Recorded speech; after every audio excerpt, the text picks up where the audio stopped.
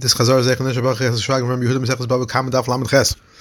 Mishnah said Shar Shel Yisrael Shenarach Shar Shel Knani Potter. If we dash in the word Re'eu to exclude a guy, then the guy should be potter when his ox scores a yid's ox. And if we don't, then the yid should be chayiv when his ox scores the ox of a guy. Everything where Rabbi dash in a pasuk to teach them when Hashem saw that the guy were not keeping the Sheva Mitzvahs B'nai Noach, he released their money of the goyim to the yidden. What I mean is, in the sense that the guy has to pay when his ox scores the ox of a yid, although based on Re'eu, he should not have to pay. Rabbi Yochanan made the same drasha based on another pasuk. The Brisa brings both of these psukim as the reason that a guy must pay when his ox scores the ox of a yid. The Gemara says that the Brisa brought the second pasuk as well, because we find that others use the first pasuk for other drashas. Therefore, the second pasuk is certainly available for this drasha. We find that Rav Masna used the first pasuk to teach that when the goyim didn't keep the mitzvahs, Hashem put them into galus. Rav Yossi used the first pasuk to teach that when the goyim didn't keep the mitzvahs, Hashem released them from having to keep their mitzvahs. Although this doesn't seem to be a punishment, but Mar, the son of Ravina, explains that it is, because it results that even if they do the mitzvahs, they will not get rewarded for it. Although a Brisa says that a guy does get rewarded, he's not going to get the greater reward for mitzvah v'yaisa, because he's no longer mitzvah.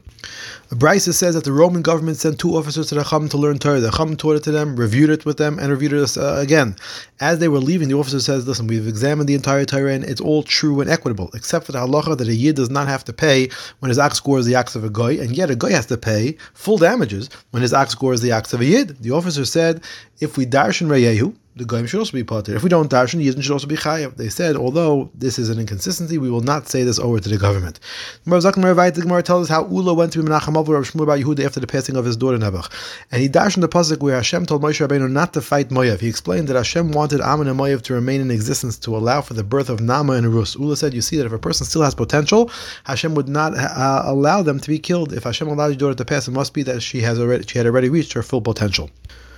Rav Chia bar Abba, in the name of Rabbi Yochanan, said, we learn from the story of Lot and his daughters that Hashem does not withhold reward even for one's use of finer speech. Regarding the son of the older daughter who called her son Moav, meaning like Me'av from my father, and announced to everybody that he was a product of incest, Hashem told Moshe that the Yidden cannot fight a war with them, but this seems to allow Yidden to harass them. Regarding the son of the younger daughter, Ammon, whose name did not announce so clearly to all that he was a product of incest, Hashem told Moshe Rabbeinu that the Yidden may not even harass the nation of Ammon.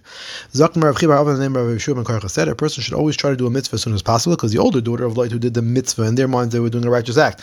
She did it one night earlier, so she merited to have her offspring join the Yidden 4 generations before the descendants of the younger daughter. Brisa says, if the ox of a Yid gores the ox of a kuti, he's potter.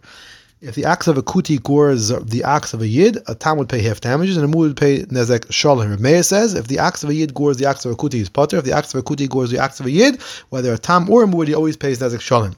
This seems to say that Rav Meir holds that kutim are not considered to be yidden. However, in another Mishnah, Rav Meir says that the damnida of a kuti is tameh, which means that he holds that they are Yidden. Rav Bava said, in fact, he considers them to be Yidden. However, he penalizes them to discourage regular Yidden from associating with them. Rav Zera asked, the Mishnah says that if a kutis is raped, she's entitled to collect the penalty from the rapist. Now, according to Rav Meir, we should penalize her and not allow her to collect. Abaya said, we allow her to collect so that the rapist not gain by not having to pay. In fact, why don't we make the rapist pay, but take the money and give it to tzedakah, thereby making it, on the one hand, he has to pay, but on the other hand, we don't allow her to collect, we penalize. Rav Mari said, doing so would lead to no one feeling entitled to the money, and therefore making that no one would claim and fight for the rapist to have to pay the money.